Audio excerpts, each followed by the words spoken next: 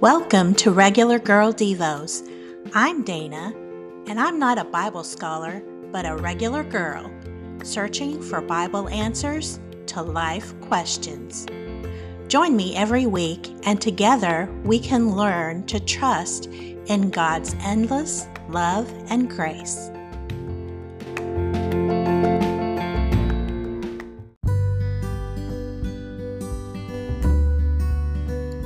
This month, we have focused on the promises of God to encourage ourselves. Now, what do you suppose we do with all this confident energy? Do we deluge social media with a tidal wave of selfies?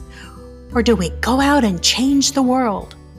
Wait a minute, changing the world sounds big. Well, not always. Sometimes it can comprise a million little things. Mother Teresa said, "We can do no great things, only small things with great love." Most of us won't do big things, but we can all change our world, one person at a time. God expects us to pass on to others the love and grace we receive from Him through Jesus. Our mission on earth is not to impress, but to bless.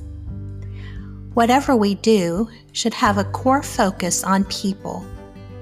Loving kindness should be our superpower, flowing out of our faith in Christ. Never underestimate the power of love. 1 Corinthians 13, referred to as the love chapter, pronounces in verse 8, "Love never fails." Don't diminish the value of your million little things. Over a lifetime, they will prove priceless.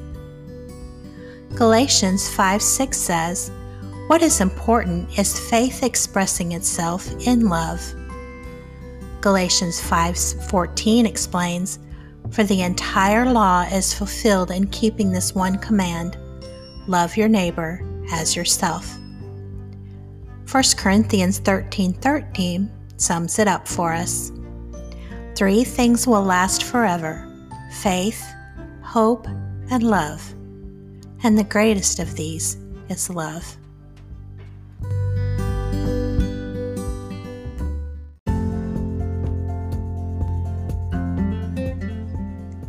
Thank you for listening and supporting my podcast. To read this episode and find other content like quotes and printables, go to haveagather.com. As you go through your day, remember, God is with you.